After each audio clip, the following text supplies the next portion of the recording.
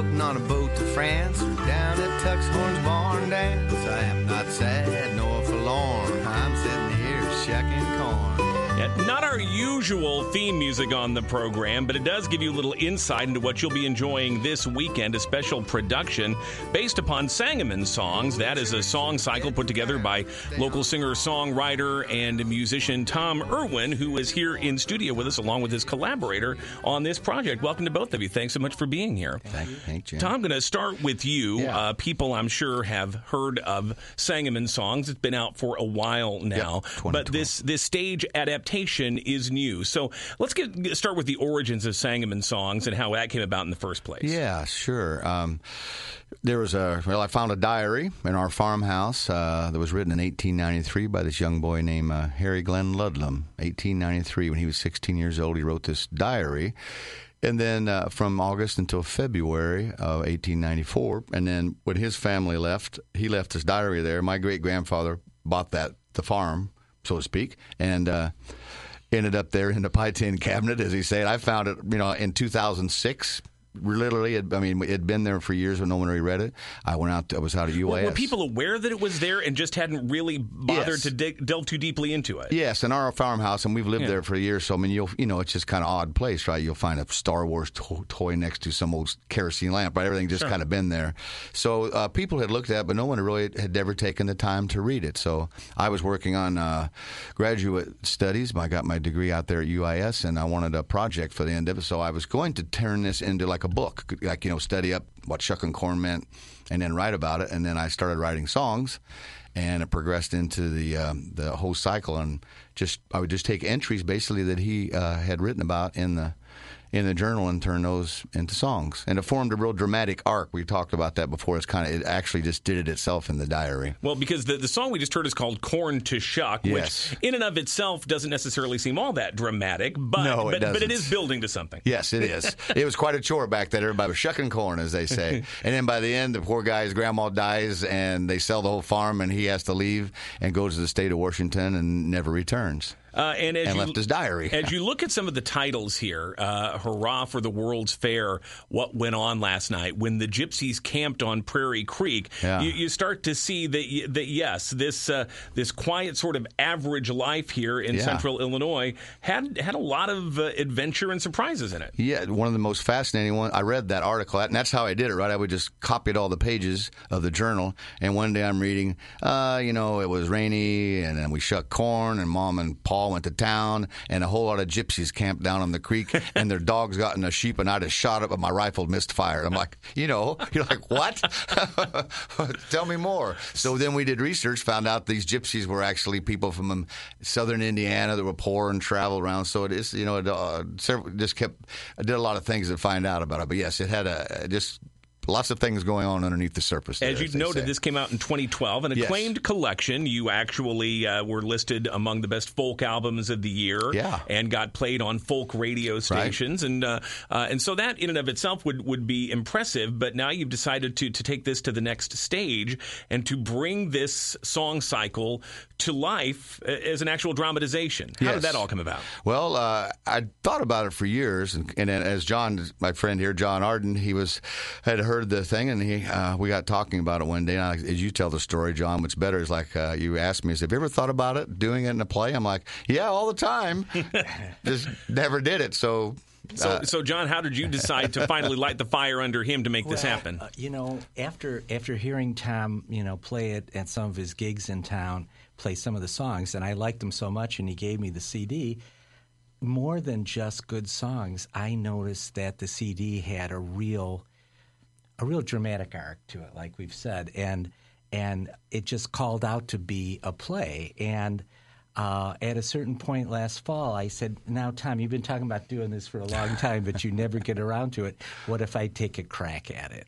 And I've been a writer most of my career. I'm also a lawyer, and I've been in legal publishing, so I've been writing for 35 years, but just the last 3 years I've been working down here for the Illinois Supreme Court, and so I got to meet Tom, and I sat down with this, and I talked to somebody who's a friend of mine in the Chicago area, who's in theater, and I said, do you think there's any anything here, because I won't bother to write it up unless you tell me that there's a story here. And she said, after listening to the album, and she read Tom's dissertation and all that, she says, I think there's a real story here that should be told. And, these 1- and 2-man shows are now very popular in theater. And she said, I think this really calls out to be produced. So that's what I did. Is this a musical in the sense that we think about it? I mean, are characters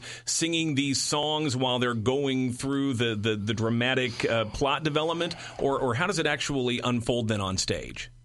Well, actually, what we decided to do was to really make it a two-person, a two-character show, and so we've got Tom as the narrator, and he plays his guitar and he sings the songs, and then we have Harry, who's the 16-year-old boy from 1893, and so he'll come out and he'll read the diary entries, and then Tom will sing the songs that came from those entries. I see. So it's kind of a back and forth.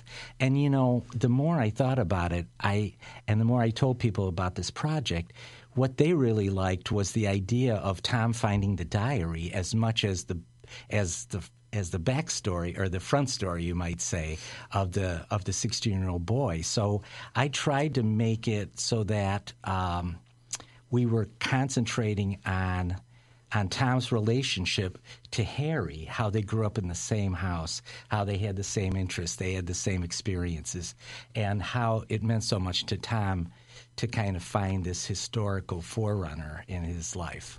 And Tom, you have a connection not just to Harry, the real 19th century teenager, but to Harry, the actor on stage with you. Yes, I do. And you do too, because you know him, right?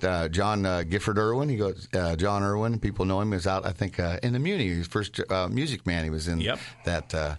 And now he lives up in Chicago. And he also did this. We did a brief one-off of this in 2012 out at Theater in the Park, and John portrayed Harry. And he's a singer, and that's what he's doing, working on his music up there. So one thing we did do that I add to what John said, because we kind of struggle with that. People have asked me, he's like, well, is Uncle Ed a character? Because Uncle Ed's all over this thing, because he was actually in. Are there gypsies? Because everybody wants gypsies in a show. Exactly. That's the movie, right? When we get the film, we'll have the gypsies. It'll be a little more. But at this point, it's because all that stuff's mentioned in the songs. But we do have John come out and sing some of the songs, because I wrote a lot of these in first person. And when I sing them, then that's, I'm singing them. But now we integrated this idea of, well, John would sing a verse and I'd sing a verse, or he'll come out and talk to the crowd and sing in character while I play the music. So that was kind of the dilemma, but how we decided to make it, dramatized it there, I guess. And you've got a little bit of musical ensemble work accompanying you on this too. Sure do. There's J.D. Wilson. He's the Illinois Tar Heel. He calls himself. Moved up here from North Carolina. We've friends, and he's going to play mandolin and various instruments. And then my wife, Teresa O'Hare, she plays, of course, the piccolo and the flute and the Irish whistle on some songs. So we'll have that, and we're also the other thing that we've added in this theater out there, the Salem on 7th is Sean McKinney just built this theater there out of nothing, and at the stage and lights and acoustic walls and sconces and old movie seats from a 1938 theater that used to be in Petersburg. So we built all that, and there's a beautiful screen. So we have been taking projecting actual images of the diary, so you can read them and see what he's talked about the gypsies, and then what I wrote the song about it. We've also pictures of the World's Fair, things like that. You've heard of Little Egypt that danced up there at the fair, and how big the Ferris wheel was, and all that stuff. So it's kind of I guess, what do they call that? Multimedia. Wow, I'm in a multimedia production, Tim. Oh, that's exciting. John, where does this go from here? You're again going to be performing this in Petersburg. We've all the details on it in just a moment here. But do you see this show being performed in other venues and maybe regionally, or? Yeah, I really hope so. And I know Tom's gotten a couple people in local theater saying, maybe we could do more around here. But I also have some contacts up in Chicago who think that it's doable for some theater company up there. So very who exciting. knows? We could have we could franchise it eventually. I want Brad Pitt to play me in a movie. Okay. In the meantime, it'll be your chance to see this unfold on the stage and say you were there at the very beginning, coming up this weekend in Petersburg. So tell us again exactly when, where, and how people can see Sangamon songs brought to life on stage. Yes, be this Saturday at 7 p.m. This Sunday at 3 p.m. is the second show. The theater is called Salem on 7th. It's on, for folks around here, it's on the west side of the Petersburg Square. Okay. Inside, next to the Crazy Daisy store. All right. And so can people just get tickets at the door? Should they get them in advance? I don't know how large a venue this is, and it could fill up. It could fill up.